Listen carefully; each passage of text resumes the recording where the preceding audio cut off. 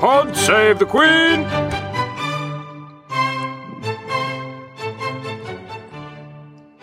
Hello and welcome back to Pod Save the Queen. I'm your host Anne Griffer and today is Princess Charlotte's birthday.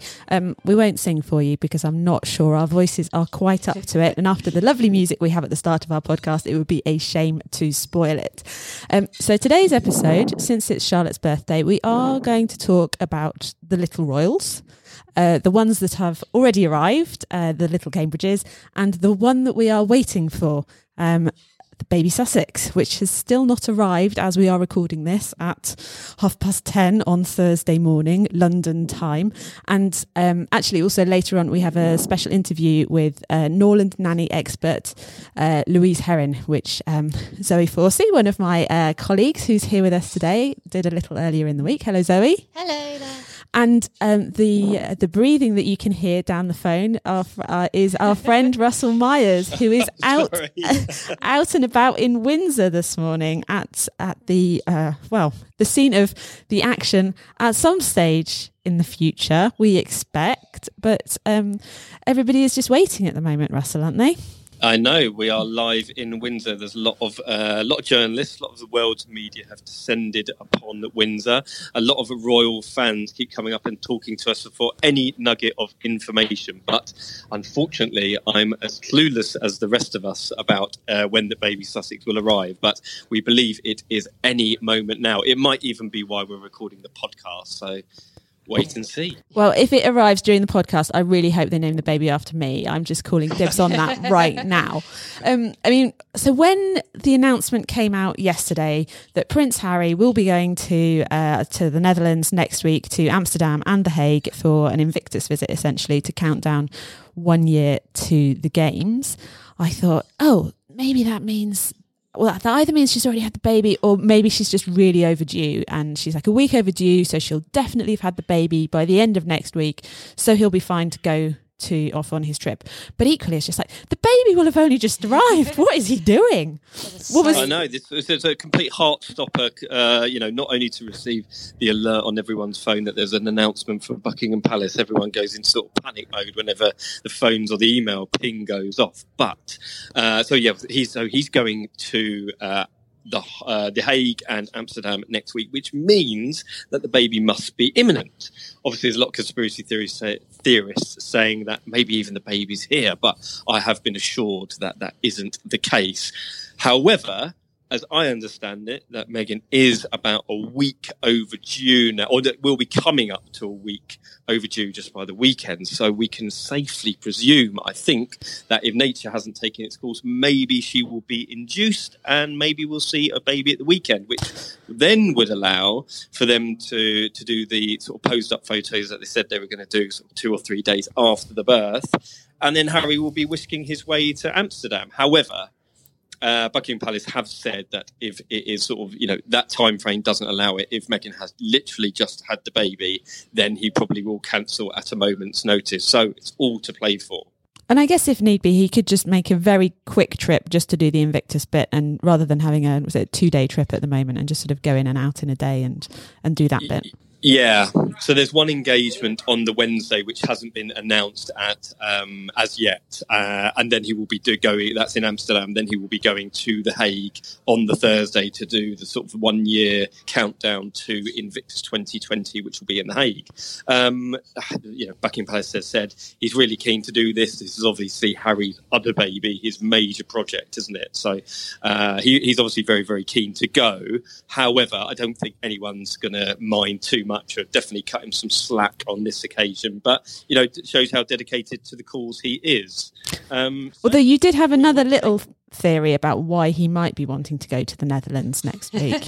Well, I think, it is sort of the party capital of Europe, isn't it? So, and my other thing is that he's an Arsenal fan, and Tottenham are playing on the Wednesday against Ajax, which is obviously the team in Amsterdam. So maybe he will be supporting Ajax because Tottenham and Arsenal are bitter rivals. So I mean, that is based on absolutely no intelligence whatsoever. So I think it's based on the fact that you'd quite like to go watch that football match, isn't it? Because it should be. I mean, listen, I'm up for going to Amsterdam. I have offered my services willingly.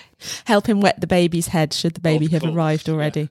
Of course. So, what is the kind of discussion down on the ground at the moment? So, as I obviously spoke to Buckingham Palace constantly this week, but definitely yesterday. There's been loads of, wild theories about whether Meghan has had the baby. We're getting constant, tips from people ringing in saying, "I think I've seen an ambulance outside Frogmore Cottage or in Windsor, or there's outriders going through West London. Maybe she's having the baby at Kensington Chelsea Hospital." So, listen, we're not checking every single one of these out because I think people are getting a bit excited, but we have been assured that Meghan is still at Frogmore Cottage. She's still going through the motions. And I think that, they're just going to try and let nature take its course. But if she does get into the realms of being sort of a week overdue, I think we've spoken about this before, haven't we? About she is sort of on the sort of older, despite her being very, very fit and healthy, she is on the older side of being a first-time mum. So medically speaking, and I'm not a doctor, but I have spoken to some doctors, and they've said that they will probably let her go a week, maybe just a little over, before she would be induced. So my theory is, if she's around a week overdue, but maybe by Friday at the weekend, then they might let her go to the weekend and then possibly induce her. But even then, speaking to ladies who have been induced, you might be waiting a couple of days after. So we might be even into next week before we see the arrival of baby Sussex. So, it'll be interesting to see whether in a week's time, when we are recording again, whether we are still on baby watch or whether we are on baby arrival. My nerves can take it, to be honest. Well, I mean, you had a special delivery this morning to try and hurry things along a little. Oh, yeah. So we do a little bit of a tie-in with one of our broadcast partners, and we had a theory that hot curry can sometimes bring on a birth. So I volunteered to go down to the Royal Tandoori, close by to Windsor, and pick up a veggie vindaloo, which I will promise to deliver to Frogmore Cottage. Whether it is received with thanks, I'll let you know later. But hopefully, I can bring on a miracle, because there's lots of people waiting for news and lots of people waiting to welcome the baby. And we're all kind of waiting for the baby in the office. Zoe's writing frantically about it, before it's even arrived. And I mean, I've been in the office for 2 out of the 3 little Cambridges arriving. I can remember when Princess Charlotte was born, I was at a football match. She arrived on a Saturday, and I thought, they'll be having a busy day in the office. And I'm working this weekend. Yes. So, well, this is my theory, because I am going to a football match on Saturday, and I've literally been on call for 3 weeks now, and I definitely think it's going to happen on Saturday. But luckily, the football match is just around the corner from the office, so I imagine I'll be getting a very panicked call whilst I'm in a packed stadium full of people that I'll then have to jump on the tube and hot-foot it to the office. But who knows? Which game are you going to be at, Russ? Just so we can get in touch and put it over the tannoy if we need to. We're going to be at West Ham versus the mighty Southampton. So it is in East London, so it's just a short hop over the road to the office. So wow. We'll wait and see.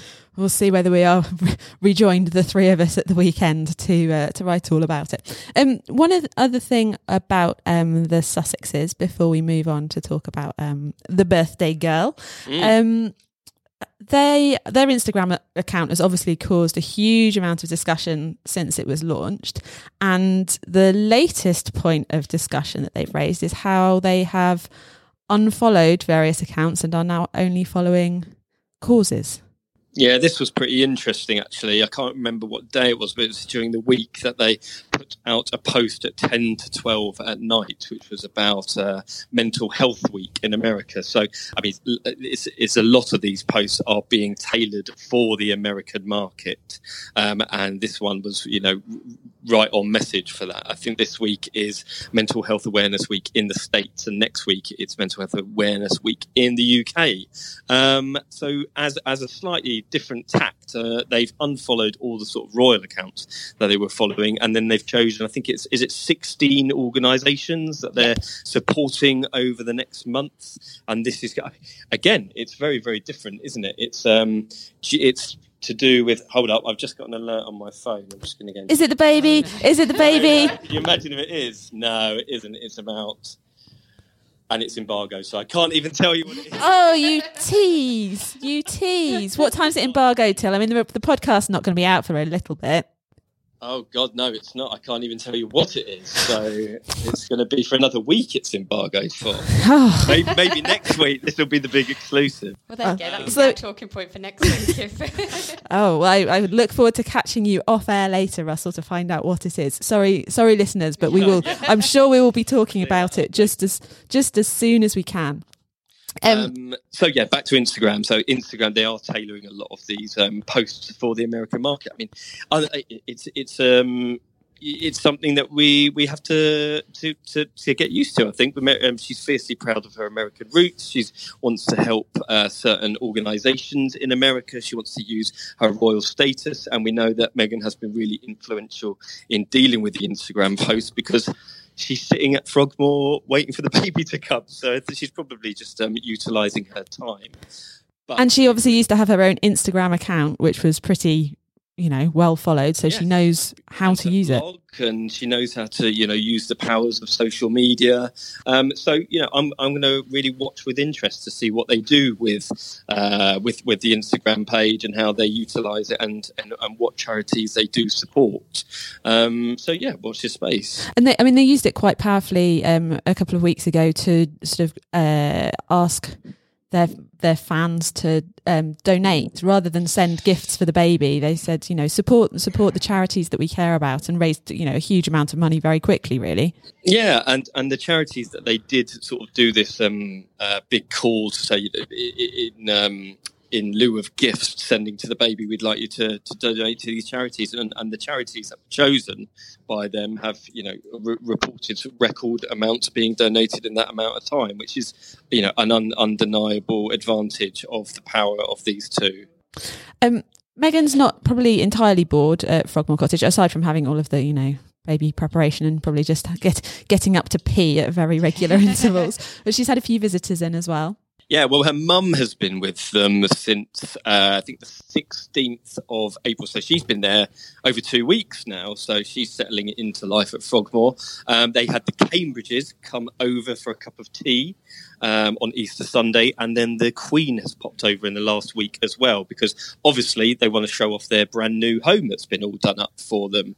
And they've only been in a couple of weeks. And Meghan hasn't been seen out and about. She didn't go to the Anzac Day service that Harry and Kate went to, and she didn't attend Easter Sunday because obviously she's about to pop. But I'd love to see inside Frogmore Cottage myself. I'm sure it's been done up very nicely at the cost of £3 million of taxpayers' money. But maybe when I drop the curry off later, they'll invite me for a cup of tea.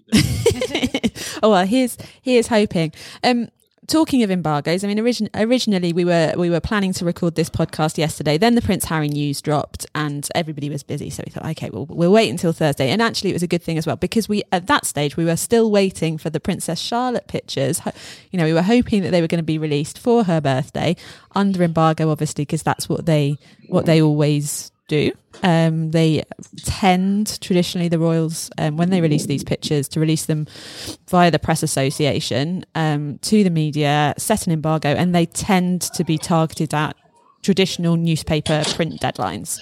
Yes. So the pictures did come through, taken by Mum Kate again. They're kind of the ones we're used to now, really. But Charlotte looking, I mean, everyone thinks she looks like different members of the royal family, obviously. There's been huge rows on Twitter about which of her relatives she looks most like, Kate or the Queen, are the current two at the moment. I immediately thought of Kate because they're quite active, the pictures. She's sitting on a gate, she's running around looking like, using a daffodil as a magic wand. She looks like she's something out of Harry Potter.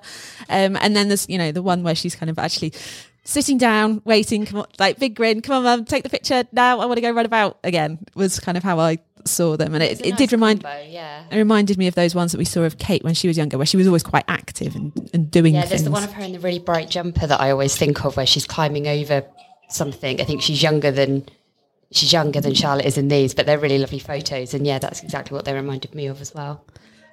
Russell, what did you make of the pictures? So I liked them, and I liked Zoe's spot about the hand-me-down shoes from George. This has got a lot of traction today because, with some of the kids, it's another recycled. I mean, is that a recycled or a hand-me-down? It's both. It's a hand-me-down. Hand-me-down. It's both. It's like, because when they dropped in, they didn't look immediately like all the other photos have had some sort of hand-me-down jumper in, haven't they? Or in all the other pictures, there's always been something, but this one wasn't quite as obvious. But we were all sitting there looking at it going, there must be something.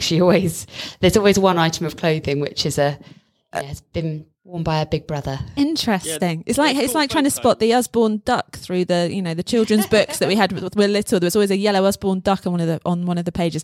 And is it Disney Pixar, or there's like a thread through all of the films somehow of things that keep reappearing, I think. Yeah.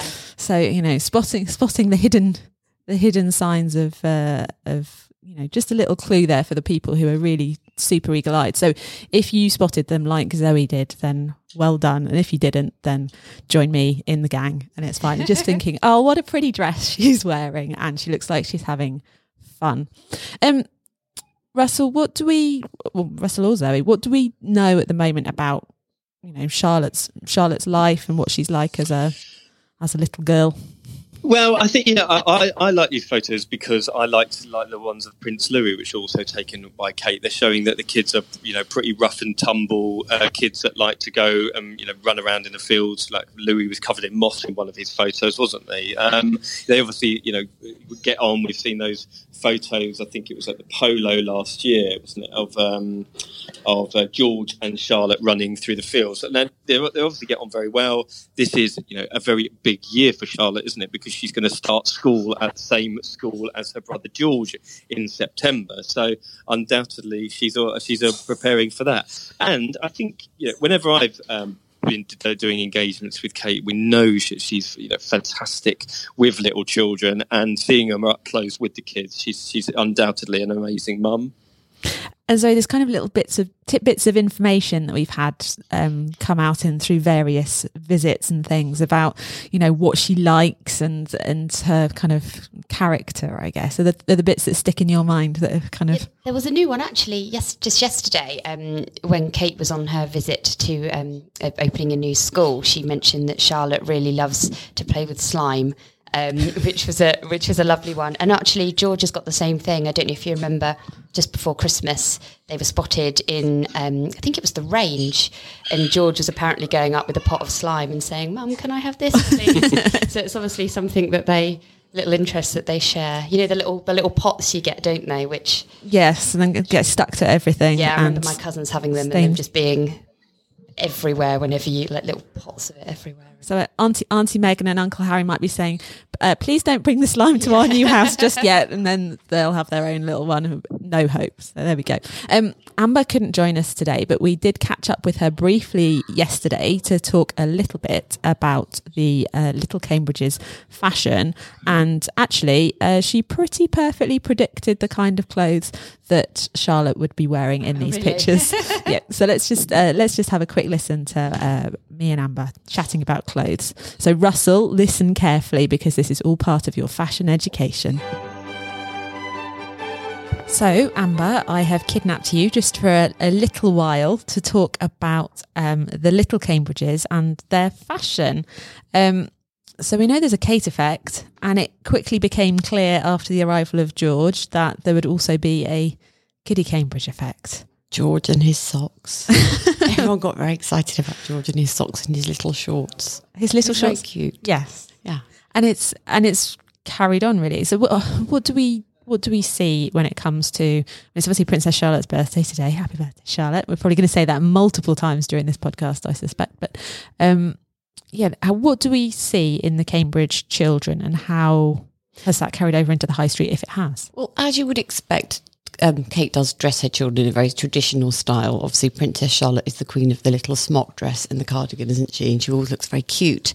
It's not that surprising, is it? Because you would expect her to dress them in quite a formal way. I think what is interesting is how everybody latched onto that instantly overnight from the very first photo. And you had people like George Asda producing children's clothing that all featured the smocking, the little Peter Pan collar, all the influences that you saw the royal children wearing, because there was a huge demand for it all of a sudden.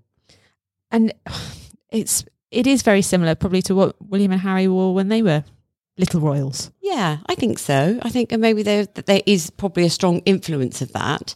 It's interesting that obviously a lot of the labels that the children have worn have instantly sold out as well. So she's similar to the labels that Kate wears. By dressing her children in particular labels, she's made them popular as well, because we just seem to want to kind of copy, don't we? Yeah, easy. Be inspired Yes, by. that's right. And so obviously they're small at the moment. At some stage they will develop rather more, I want to wear. Yes, it's easy in the beginning when they have no opinion and you can make them look really cute.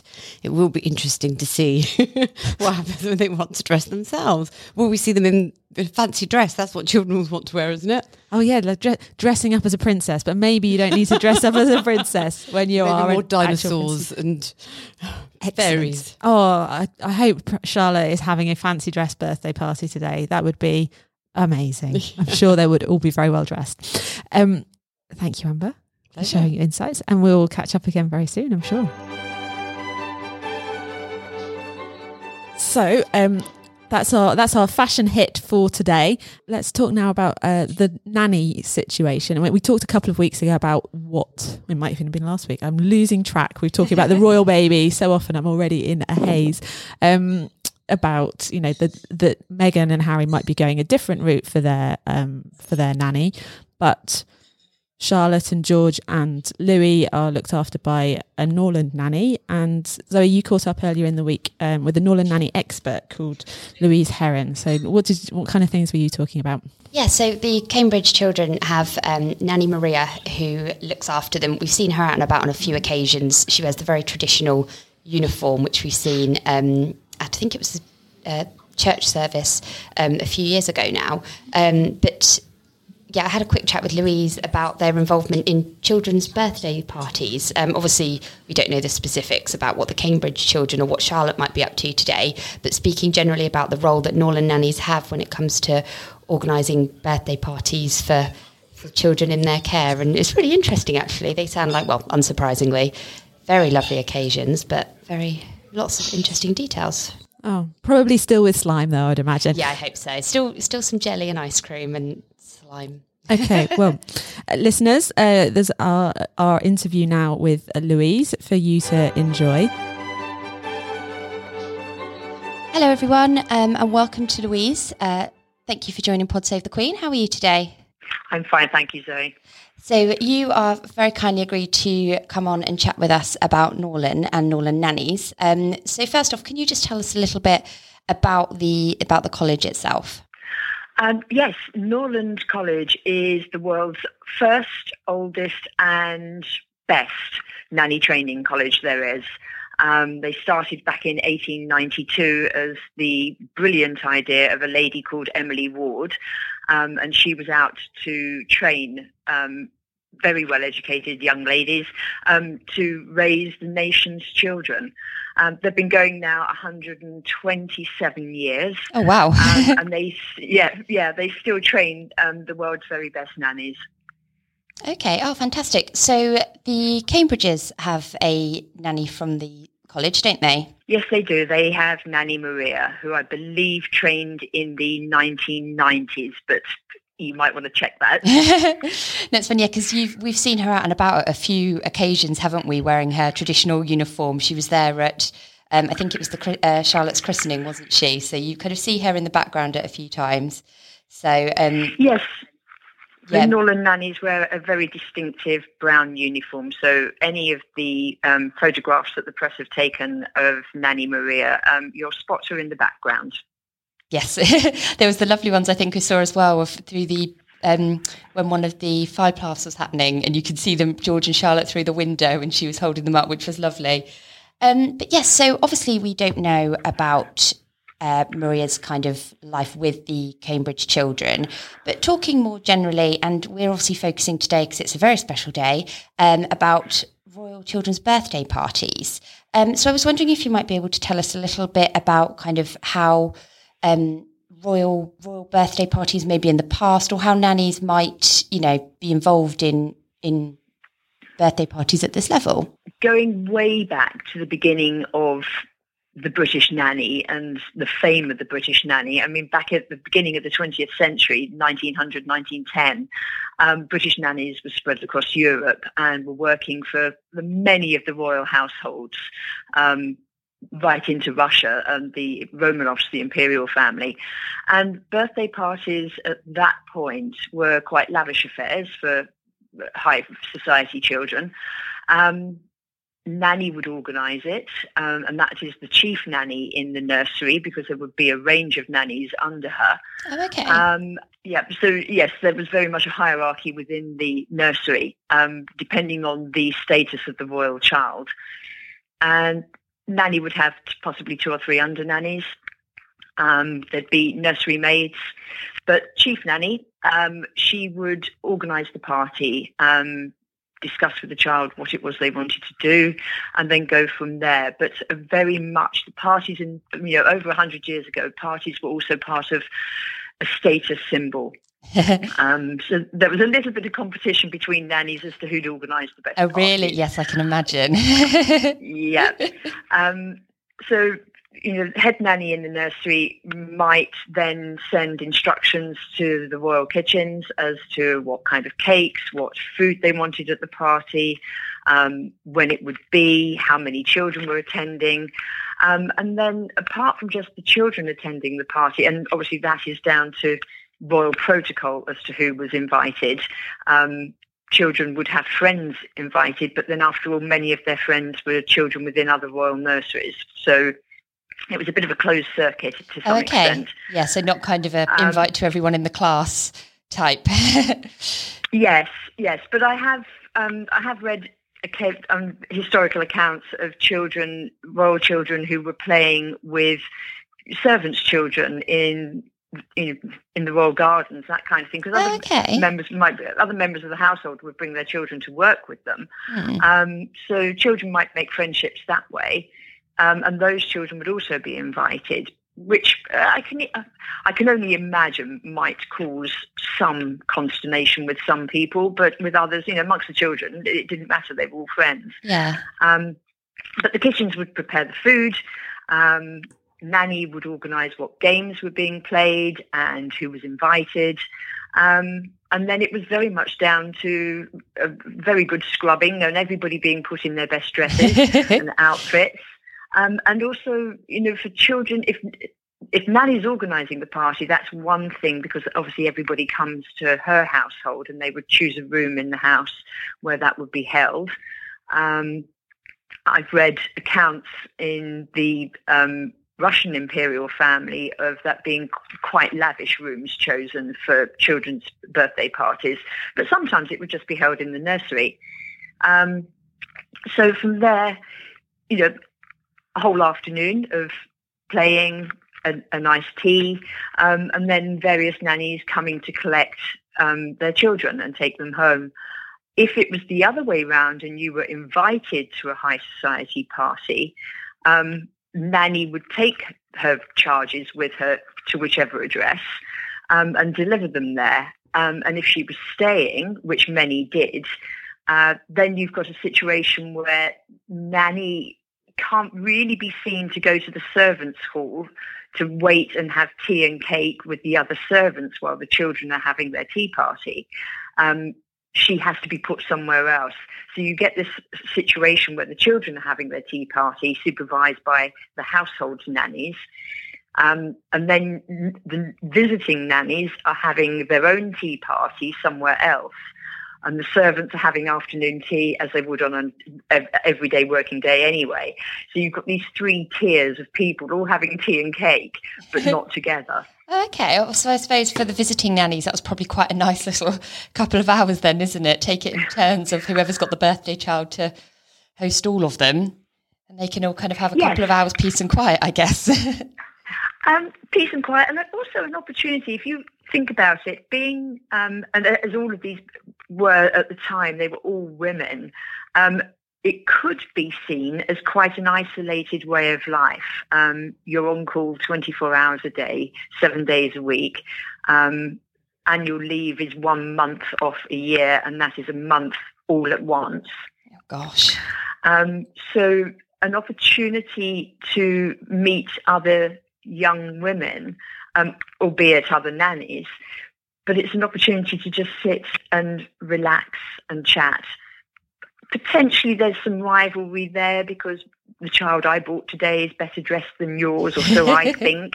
I can imagine, and this is only imagining because, of the accounts I've read, you get a little bit to know who some of these characters are, and you think, I could see you playing one-upmanship. But then I'm talking about women who are 100 years old, and I might be doing them a disservice. No, that sounds fantastic. It sounds like they were obviously very, very fun parties and a lot of preparation and things. How much, is there kind of any accounts of how long they would spend organising these parties, or how much work would go up, into them in the lead up? When it comes down to how long it took to prepare, the historical accounts don't give us much information of that. But when you think that in the wealthier households with quite a number of staff, they're all very used to organising this kind of affair. Yes. I can't imagine it would be weeks in the planning. Invitations might go out some weeks in advance because you never knew quite where certain children would be. So if a particular friend was very important to the birthday child, you might have to organise that with a bit more notice, getting them there. But I think probably down to, asking cook, to prepare a birthday tea, that probably wouldn't faze her too much. Other than that, no. When it comes down to how long the party is, I've read accounts of 2 to 3 hours. I don't think that, the child hasn't changed over the last century, and a young child's attention span before they get too full of jelly and cake is probably very similar over the last 100 years. So, there's a limit on how much before children get tired and just get grizzly. Yes. And nanny needs to take them home. So, yeah, I haven't read anything that definitely gives us an idea that tea parties were only an hour or much longer. So, working on how much patience children have, I would reckon that is the definition of a tea party is 2 to 3 hours. Yeah, that's a nice time anyway, isn't it? That's the kind of just the right amount. Yeah. Okay, so is there any kind of any notes at all about what kind of treats and what food the little ones would be tucking into? No, Zoe, there's not really. Nanny's accounts don't go into describing the birthday cake or anything like that. Gifts that children took, I've read things where they've described the carrying of the gift into the house when you're a guest arriving, and how important it was to hand over the gift first because that was correct manners. But what the gifts were, no. I can only imagine they were small toys. Potentially they might be something that nanny or one of the under nannies had made, a knitted something or other, a toy or a soft toy or even clothing. That's very nice. Yes, very personal. I would imagine that there had been quite a lot of thought go into it, because again, the choice of gift reflected on the nanny and the effort the nanny had gone to herself. And that also reflects on the household in general. Nanny is the representative of the parents if the parents aren't able to attend. The effort that went into the gift, the wrapping, the scrubbing and cleaning and dressing of the child, that it all represents the household. And so however young the child is going to that party, if it's a high profile party, then the child will be extremely well turned out and the gift will be appropriate. Okay, brilliant. So just generally then, more kind of broadly, so you've obviously said that Norland is the best college in the country for people that want to, have picked this as a career path. What does it take to become a nanny at this level? I've met many Norland nannies over the last 15 years, either students training at the college. One young woman I can think of who we employed very briefly, Nanny Hannah, who was absolutely superb, and older nannies that I've met across the years of doing research on their history. What it takes, absolute passion for children, and that really, they live and breathe children. They understand children. They want to work with children. There's never an element of it's just a job. It's not. It's a vocation and a way of life for them. I think that is the thing that oozes out of every one of the Norlanders that I've met. Ability to keep that passion going after many years of working in childcare practice. That is astounding as well, because I'm a parent, and there have been times as a parent where you say, oh, please give me a day off, please. I've never had that impression for many of the Norlanders I've met. I know that they must get tired, but they don't let it show. Nanny Hannah, who worked with us over the course of one autumn term, she was unflagging. She just kept going. She was brilliant. That's incredible, isn't it? Yeah. Yeah, it is. When you hear so many parents say, "Oh, I'm really, really tired. I didn't get any sleep. I've got a job to do, and there isn't time this week for the child." And I understand that, but a Norland nanny, they just seem to run on Duracell batteries. They never flag. So I think passion is the defining feature, and then on top of that is superb training. Yes, and they're trained in kind of a huge variety of different subjects and topics, aren't they? It's not just a case of the basics of looking after a child. They have a full range of skills by the time they leave, don't they? Oh, absolutely. If you think about it, over the course of the 127 years, they started out with a 3-month course, which included learning children's games, a little bit of child paediatric medicine. But if you think about it, back in 1900, that was relatively rudimentary compared to today. That was things of how to deal with coughs, colds, sneezes, temperatures, that kind of thing, and the odd knee or elbow scrape, not much more. They learned how to cook and do laundry for children. But if you think about it, the kind of households that the original Norland nannies were going into, very few of them had to do the children's laundry because there was a household laundry that did that for them. But it was basic skills. But these are things that were different from other untrained nannies who were entering the field at the time, because they were servants who had just gone up the ladder and had ended up in the nursery, whereas Norlanders in the late 19th and early 20th centuries were specifically trained. Because of that, they were unique. Yes. If you think about the training now, 100 odd years later, it involves skid pan driving, and there's some self-defense. There's quite a lot of pediatric first aid and CPR. They do emotion coaching, which is very much the current principal's big topic, because mental health issues with children and how children behave, and helping children to behave nicely. That is very big for her, and she's an academic in that subject. Okay. So the curriculum expands.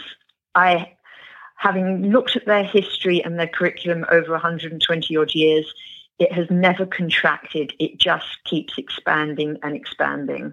Okay, so how long are the students there for now? Obviously, you said it started off as a 3-month course. Is that now, as the curriculum's obviously grown so much, is it now a longer training period, or? Training is now a degree course. Oh, okay. Yes, and that is now a 3-year degree. And to gain their Norland diploma, they do a 4th year, which is a probationary year, effectively a work placement year. Oh, okay. So it's 4 years in total. That's a really long time, but they must take away so much at the end of it.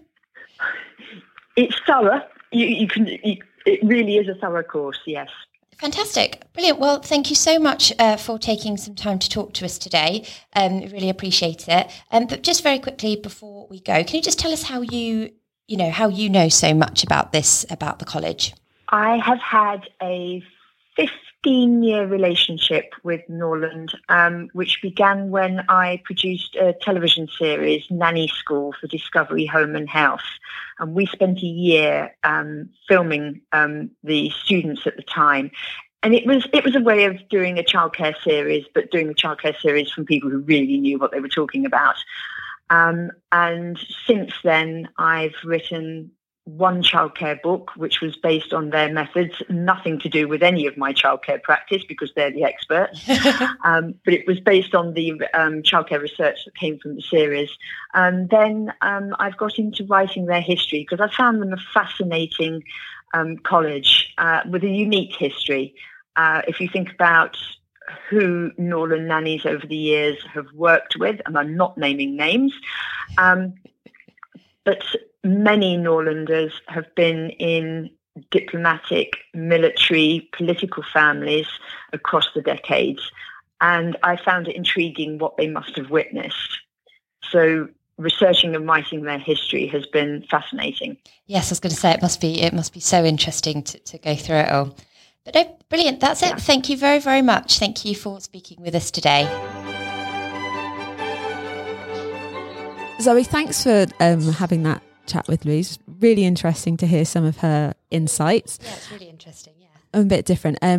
Listeners, if you have ideas for people who you would like us to try and get in touch with and find out a bit more about things, then do get in touch at podsavethequeen@trinitymirror.com. But I think our time is done for now, and we'll go back onto Royal Baby Watch. Unless, Russell, have you had any more notifications on your phone? No notifications in the last 2 minutes. One last check. Oh, wow. Right. If it does break today, I'm sure we'll be in touch again and we'll be updating the podcast. Yes. I really hope that next time we're all here, we are talking about an arrival of baby rather than where is the baby? Speculation and more what is going on. Oh, no, come on. We'll be sad when we're not doing this anymore. Like the anticipation is part of the fun. Surely. I mean, Megan would probably be like, no, I'm done now. I am ready for this baby to come out. I can imagine. So anyway, well, as we have been saying for the last couple of weeks, Harry and Meghan, good luck with the next immediate bit, and then obviously there's all of the years to come, which will be an ongoing joy and challenge, I'm sure, as they are for any parent. But thank you for listening, and until next time, Pod save the Queen!